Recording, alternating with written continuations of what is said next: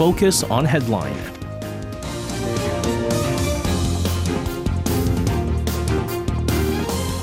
And let's take a look at what major issues are making the headlines today on Focus on Headline. For this, joining us in the studio today, we have our reporters in Yoon Hye-jung and Chung Ye-in. Guys, welcome back. Good evening. Good evening to you guys. I hope you guys had a fantastic Christmas holiday. Did you guys have a nice holiday? There you have it.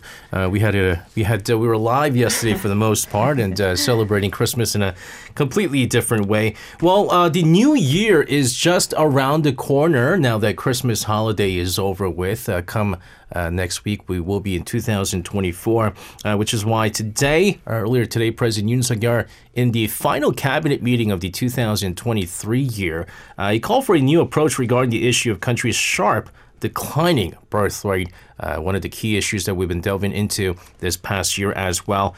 He emphasized the need to identify its causes, find effective solutions. Hye-jung, you're going to start us off with President Yoon Suk Yeol's remarks. So what do you have for us? Right. During today's cabinet meeting, President Yoon stressed the need for a fundamentally different perspective on South Korea's birth rate. Korea's birth rate is already the world's lowest, experiencing yet another decline in the latest setback to the government's efforts to boost its declining population. According to the Statistics Agency, the birth rate reached a record quarterly low of 0.7 in the third quarter of 2023. Now, this rate is significantly below the replacement level of 2.1, which is the number of babies that must be born to sustain the same number of people in the population. So we need a birth rate of about 2.1 children per woman to maintain the population stably at 51 million. President Yoon said the issue of low birth rates requires us to take the situation more seriously and contemplate on the causes and solutions from a different perspective than before, pointing out that experts attribute the declining birth rate to intense competition, particularly in areas such as education, and stressed efforts should be concentrated on addressing such problems. He added that in order for the incentives for having children to actually be effective in improving the low birth rate, deep research needs to be done to identify what is really needed for couples who are planning to become parents. Additionally, President Yoon reiterated his commitment to completing three crucial reforms, which are reforms in the national pension, labor, and education sector, emphasizing their significance in elevating the country's growth potential. In the meantime, President Yoon also called on each government agency to promptly execute next year's government budget for the sake of stabilizing people's livelihoods. This budget was passed by Parliament last week, and President Yoon added that the confirmed budget aligns with the government's sound fiscal principles. Yeah, he was talking about how amongst the OECD countries, South Korea's economy was it rebounded really well on the back of a rebound in the trade surplus and the export figures going back in. And he did say that compared to some of the previous administrations, that they're having record high employment rates, record low unemployment rates, and so forth. But the big issue, again, is the birth rate, right? I feel like every time we talk about the birth rate, it continues to decline. I think when we started really talking about the issue, we're at 0.84. Every year it's been going down. I think earlier this year was at 0.72, and now it's at 0.7. There was some research that was done. I forget who conducted the research, but they were saying that moving forward to about 2050, the birth rate is going to go up to 1.0 something, which is still far below the replacement rate of 2.1, which then by 2070, they're saying the population of the entire country is going to be under 40 million. We're at 51 million right now. And so there's going to be a brief moment where the population is going to go up, and then it's going to completely go down from there. And so it's one of those things where every government, every administration has tried to tackle the issue. Then you have to tackle, the educational expenses. You have to tackle the real estate prices, which it's much more than lowering the prices. It's kind of changing the mentality of the society, which many administrations have tried to tackle, but they're just unable to tackle this. And then I think another really important issue that's linked with low birth rates is balanced regional development. This is also something that the government has focused on because in non-metropolitan areas, less people are living there. So like critical facilities like gyms or libraries, pharmacies, and daycare hospitals centers are disappearing. And then which makes it a less livable place for new couples to have kids. And then what was really interesting was that in the really recent news, like little mom and pop stores in those regions don't sell baby formula or diapers anymore because they don't have babies. Wow. That is a very sad piece of news there, but which is why I think the PPP was getting criticized over their push. We haven't been talking about this for quite a bit. At one point, it was the hot topic, right? The inclusion of Gimpo into Seoul. And so they were saying that it goes against the idea of regional development because if you're going to start increasing the geographical size of Seoul, where you're going to include Gimpo, you're going to include Guri, you're going to include all these different places, then all the other smaller areas are going to be shunned and Seoul gets bigger. And so that was the criticism, I think, set forth by the main opposition Democratic Party. But again, it's one of those things where it's going to take years, and it's much more than government policies. It's really changing the society's mindset, which again, let's face it, no government policy has been able to tackle any of this. But we'll see what happens.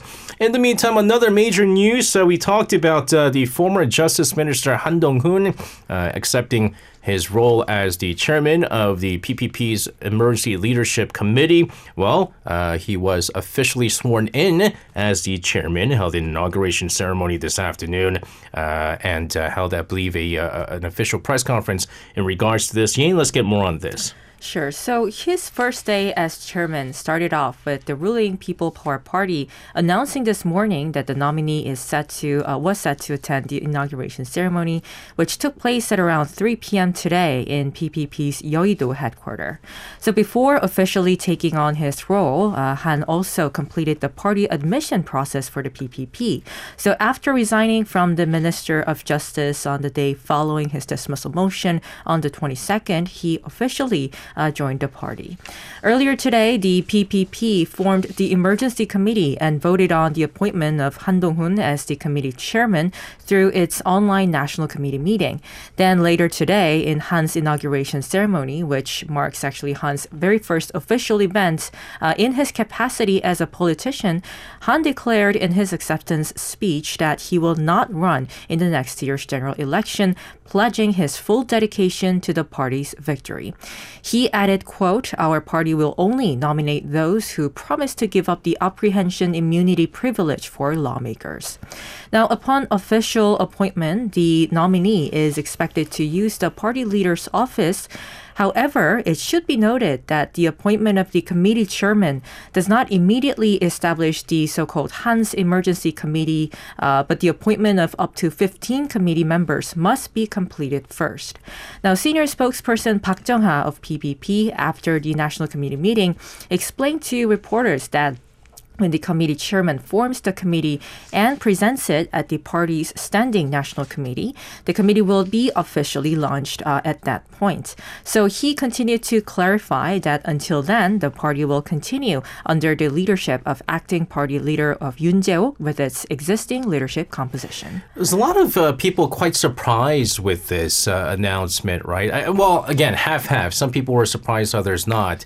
Again, there was a lot of people saying that because Han Dong-hoon was considered maybe a favorite to run for presidential election come maybe 3+ years later on, following the Yoon administration, that his kind of path towards that presidential campaign would be him running for parliamentary election and then maybe a leadership role later on and then presidential candidate. But he's now running this emergency leadership committee, and he's vowed that he's not going to be running neither regional nor even proportional representation.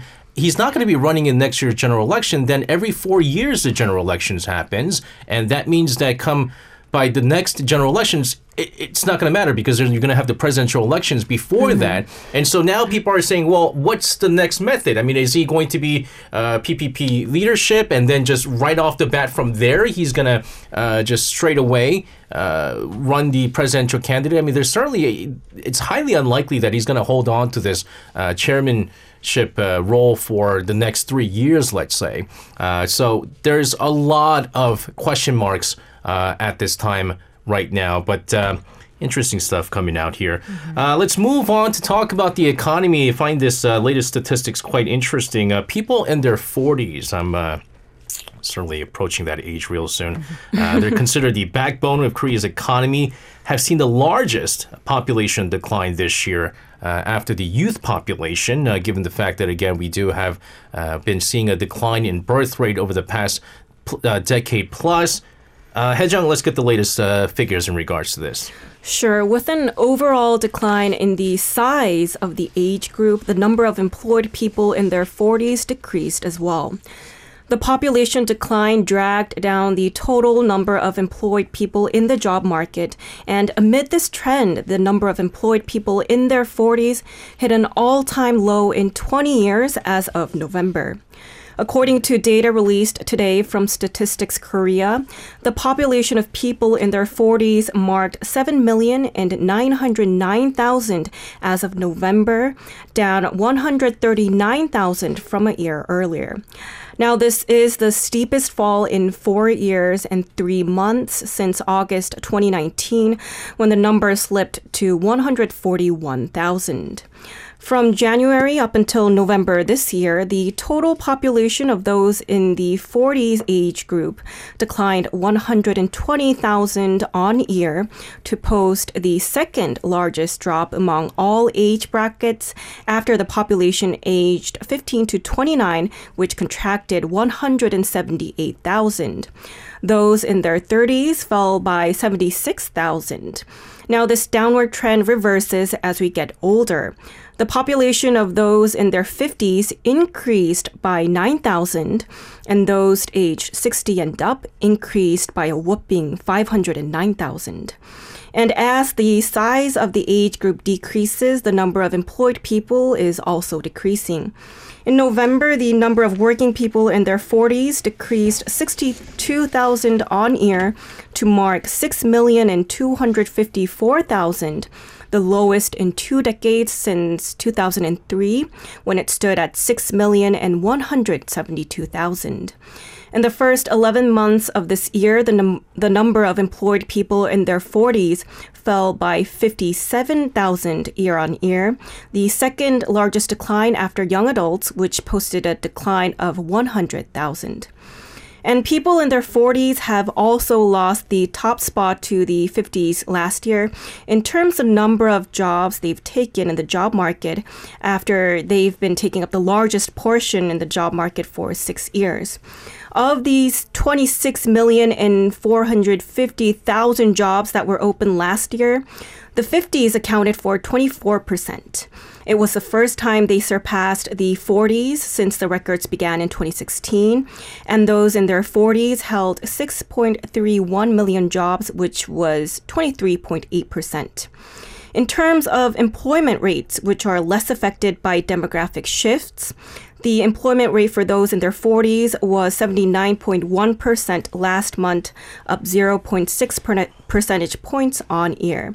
And the phenomenon of the 40s disappearing was somewhat a foreseeable future, as the second generation of baby boomers, those born between the year 1968 to 1974, are entering in their 50s. Yeah, so those in their 50s and 60s and above lived in a generation where it was normal to see, let's say in a family, like 3, 4, 5, 6, 7 siblings, right? And starting from those that are entering into the 40s and 30s and 20s like ourselves, we lived in a generation where it was normal to just have like 2 kids, right? Like 3 at the most. 3 at the most. Yeah. Do you have two other siblings? Just one. One, right? So that's two kids. Yain, what about yourself? Just one sister. I have a younger brother, right? So again, we lived in an era where it was two was kind of like the max, and then obviously there were others that had three and stuff like that. But it was rare to see families with three, and then you're gonna continue to see that. So we're kind of in the 30s, right? And so and again, I'm approaching my 40s. A lot of the people who saw two or less than two kids, that's going to lead to a decline in those in their 40s again, and even further, and then those in their 30s. It's going to keep moving down. Where now at this age, where it's normal to see families with no kids or one child at most. And so that trend continues. And so this is what we've been talking about with the declining birth rate, and the long-term issues that it's going to bring up is jobs, for instance, pensions, and a number of other issues at hand. And so really is concerning at this time. And I guess now I'm starting to learn that because we've been talking about a declining number of jobs in the 40s, not necessarily because they're losing jobs, but there's just a lack of those declining population within their 40s as well, which is, I think, a bigger societal issue. Speaking of jobs, this is quite a big news as well. The very first Supreme Court ruling came out stating that when determining compliance with the 52-hour workweek system, the excess hours should be calculated on a weekly basis instead of adding the hours worked beyond 8 hours each day. Yin, tell us more about this. Sure. So the Supreme Court dismissed part of the charges against a person with last name Lee on the 25th, who was indicted for violating the Labor Standards Act, and returned the case for retrial with a verdict of partial acquittal.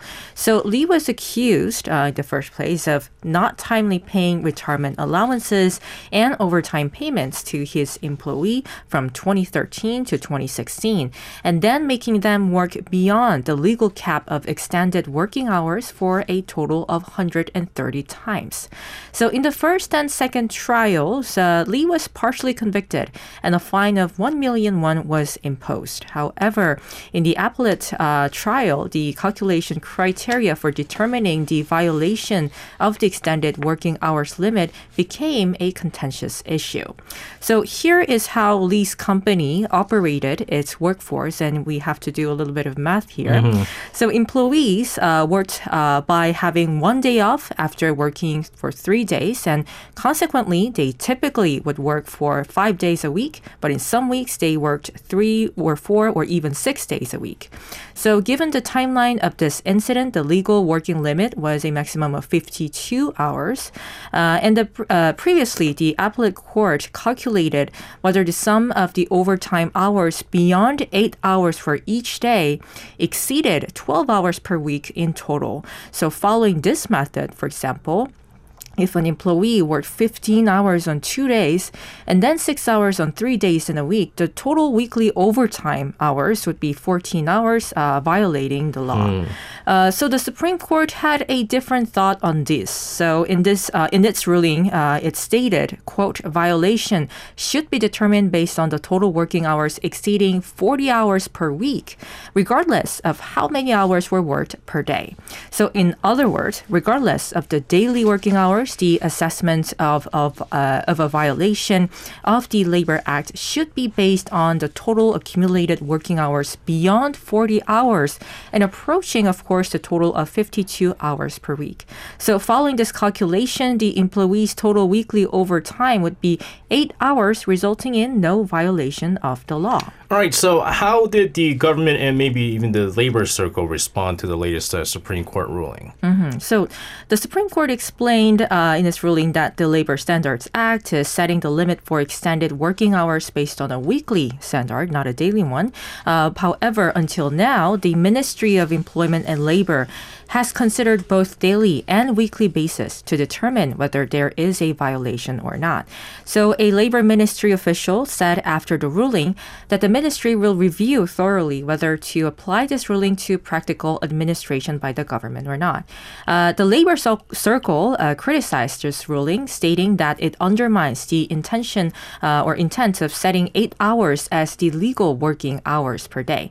The Federation of Korean Trade Union described the ruling as outdated and causing unnecessary confusion, conflicting with the calculation method that has been established in the field. Let's move on here.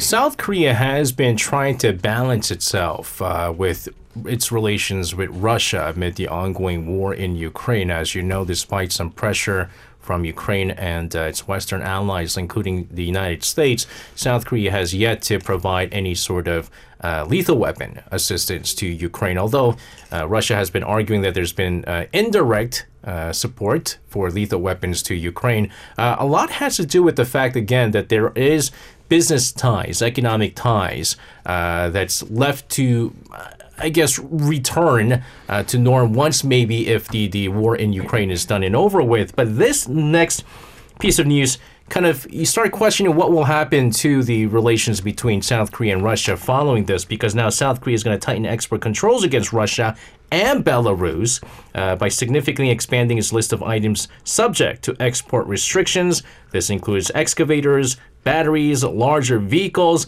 and this, again, in response to Russia's invasion of Ukraine. Hae-jung, let's get the latest updates on this. Right. Under the revision to the regulations on trading strategic items, South Korea's trade ministry added 682 more items regarding heavy construction equipment, rechargeable batteries, aircraft components, and machinery, among others, to the list of items that are banned from shipping to Russia and Belarus. And the move came as these items are deemed very likely to be used for military purposes, although they are not classified as strategic items under South Korea's export control scheme. By adding 682 more restricted items, the new regulation will raise the total number of items on the list to 1,159.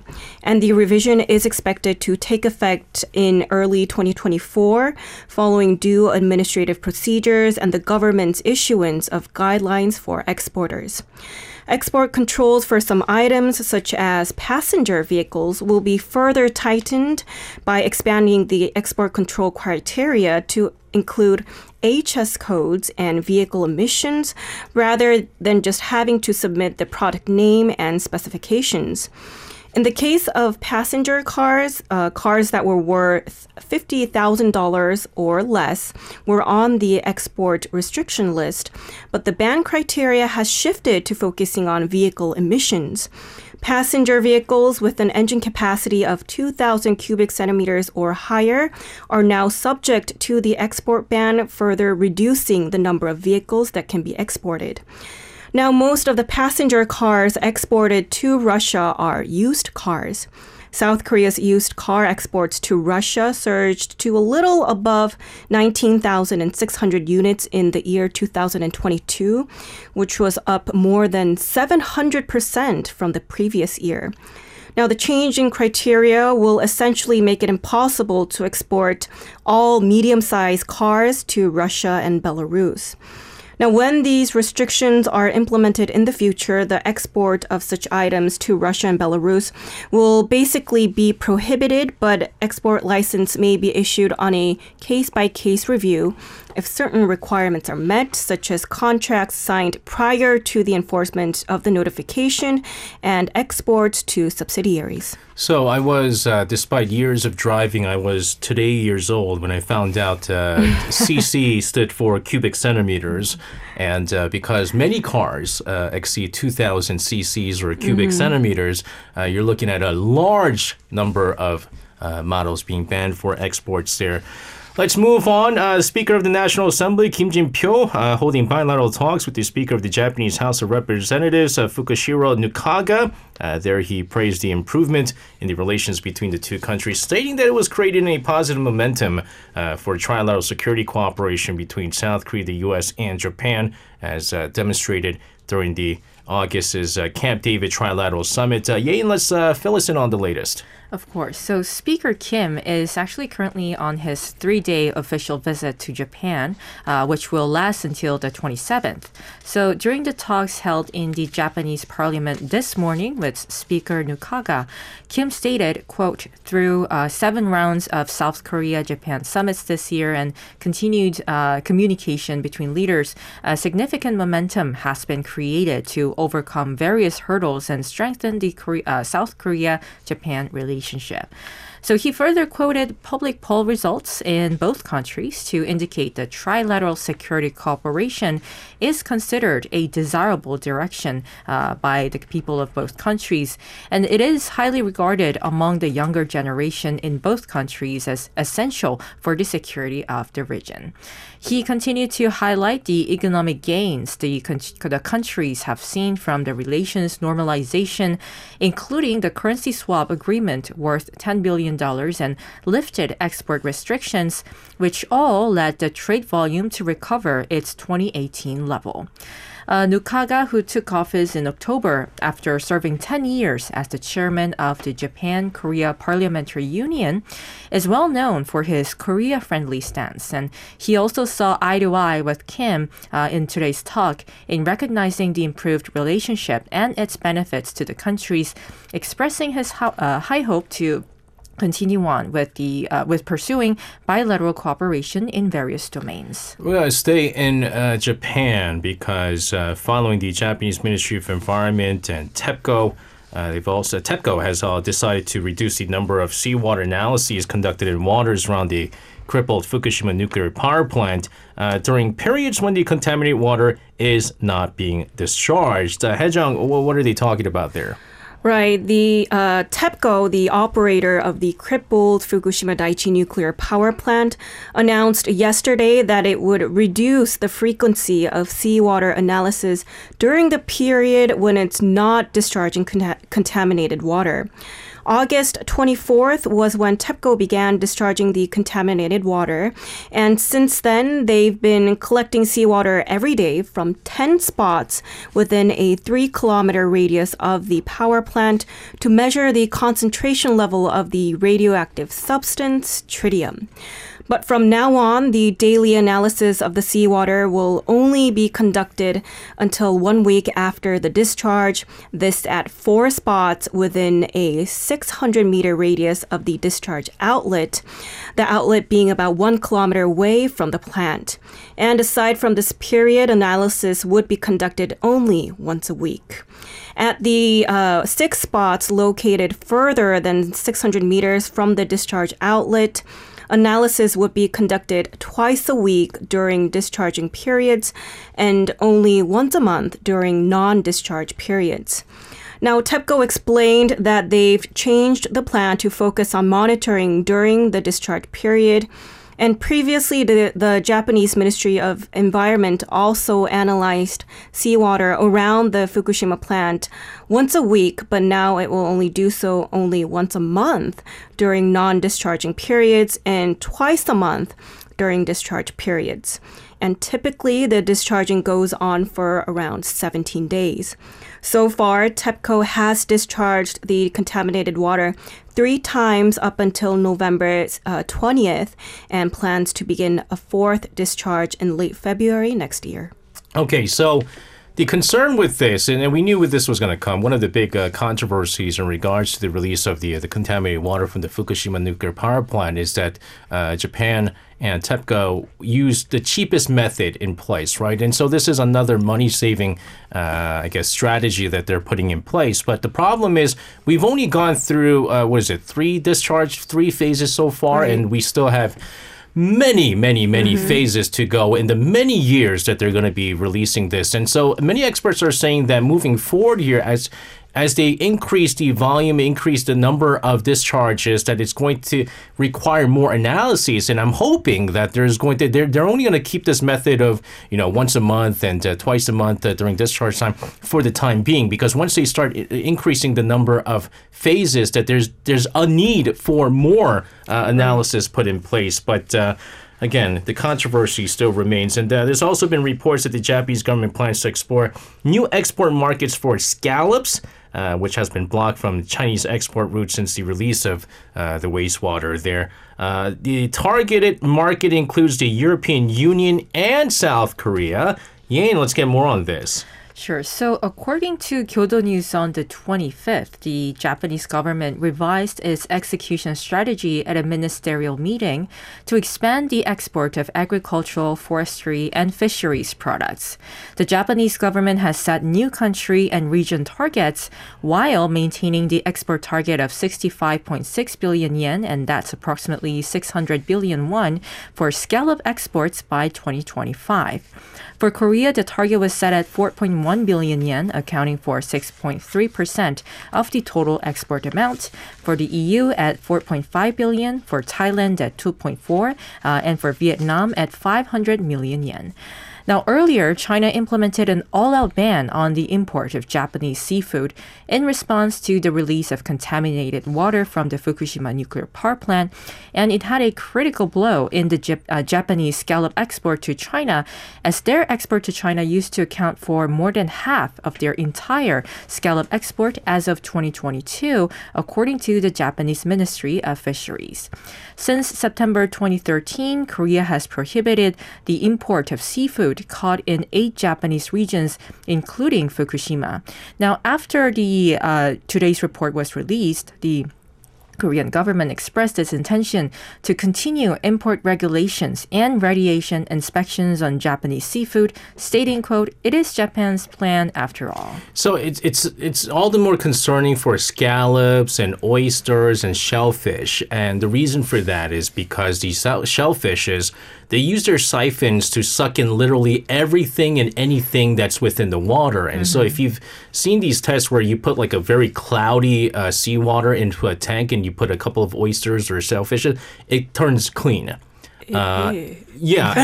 And we're eating that, right? Oh, no. That's why. You know why there's so much noroviruses during the wintertime? Because they absorb all of these. Yeah, it's because the oysters are the biggest around this time, right? Yeah. And so noroviruses come from the bacteria within the fecal matters, right? And so when fishermen, and oh my goodness, I hope no one's having dinner with it right now. When fishermen dump their fecal matters into the ocean, as they do, all of that is being sucked in by the oysters and shellfishes and so forth. And so when you're eating these raw shellfishes, all of those is going into your... That's why there's a high number of norovirus cases during the wintertime when they say that it's oyster season, which is why ever since I had norovirus, I refuse to eat any raw oysters or shellfishes during the wintertime. But this is why it's very concerned, because they're going to be sucking in all the tritium and all the radioactive materials. Let's go over to the Middle East. Very concerning here. Israel intensifying their attacks in Gaza, even on Christmas Day, despite international calls for a ceasefire. Some 250 Palestinians killed, 500 others injured in a 24-hour period. Hejung, let's get the latest situation over in the Middle East. On Monday local time, this would be Christmas, Israel intensified its attack in Gaza, conducting an airstrike targeting the Benghazi refugee camp. Palestinian authorities said that 250 Palestinians have been killed and over 500 people have been injured over the past 24 hours. According to Gaza's health ministry, since the start of the conflict on October 7th, the death toll stands at 20,674, while 54,536 are injured. A Gaza Health Ministry spokesperson said the death toll could rise as the airstrikes targeted residential areas where many families were living, many of the victims being women and children. The airstrikes, which began just hours before Christmas, continued until the early hours of the morning on the 25th, causing residents in the area to experience the worst night since the outbreak of the conflict, according to Palestinian media. And with temperatures dropping and poor weather conditions, Palestinian refugees are struggling to keep themselves warm during the winter season. Meanwhile, the Hamas leader in Gaza, Yahya Sinwar, appeared in his first public message on Monday since the conflict outbreak, remaining defiant while grossly inflating the group's achievements in the war. The Hamas leader said that Hamas is facing a fierce violent and unprecedented battle against Israel. But he also claimed that the group was on its way to the crushing of the Israel Defense Forces and said Hamas will not submit to the occupation's conditions. Now, according to foreign media outlets, Sinwar falsely claimed that the Al-Qassam brigades, the military wing of Hamas, had targeted over 5,000 Israeli soldiers and officers and killed about a third of them, which is over 1,500. The actual figure of the IDF deaths is 1/10 of what the leader alleged. According to the IDF, 156 soldiers have so far been killed in the ground operation in Gaza, and the number injured stands at less than 200. So the statistics, the big controversy is you look at again, not to say that soldier death is any better than any other deaths, but you look at, there's not a whole lot of figures on how much Hamas casualties there's been. But I'm sure the proportion of civilian death is much higher than the number of Hamas that's been killed since the armed conflict began. Also, Israel and Hamas received a proposal for a ceasefire from its mediating country. We're talking about Egypt, but both sides sort of displaying a lukewarm response, indicating potential difficulties in further negotiations. Yane, round this out. What's happening over there? So Egypt's mediation proposal includes a phased approach to ending hostilities in Gaza and releasing Israeli hostages and Palestinian detainees, as well as establishing an interim government in Palestine. So it is considered the most comprehensive peace negotiation proposal since the outbreak of the war, and multiple overseas media reported that the proposal was first discussed between Egypt and Qatar and was later presented to Israel and Hamas. Though Israel and Hamas showed a cold response to this proposal, they did not outright reject it. Apparently, on the same day, the Israeli cabinet met late in the afternoon to discuss this proposal. And according to reports, the Egyptian mediation proposal is a basically three-stage plan, which begins with a two-week-long ceasefire and the exchange of hostages and prisoners, leading to the establishment of a transitional Palestinian government that governs both the Gaza Strip and the West Bank alongside the Jordan River. Under the mediation of Egypt and Qatar, Palestinian political groups of Fatah and Hamas would participate in discussions about the formation of an interim government. So this plan is expected to face strong opposition from both Israel and Hamas. For Israel, this plan contradicts its goal of declaring a war, which is to eradicate Hamas, and any inclusion of Hamas in the interim government is directly opposed to Israel's intention. Hamas has not officially responded to the Egyptian proposal, but the possibility of relinquishing its power over Gaza that existed for the past 16 years seems unlikely. Other news reported also, citing a U.S. government official, that while the United States sees some positive signals in the Egyptian proposal, it remains skeptical that it will lead to an actual breakthrough. Well, also the Israeli finance ministry came out saying that they believe that the armed conflict is going to go on for at least another 2 months, and they're going to need like $14 billion or something like that. So seems like this conflict is going to continue on in the new year. Guys, thank you very much for coming in today. Have a fantastic rest of your night, and we'll see you guys again. Thank you. You can listen to Korea Now with me, SJ Lee, by downloading the Arirang Radio application, or tune in online by visiting www.arirangradio.com. So make sure you tune in Mondays through Fridays, 6 p.m. to 8 p.m. Korea time.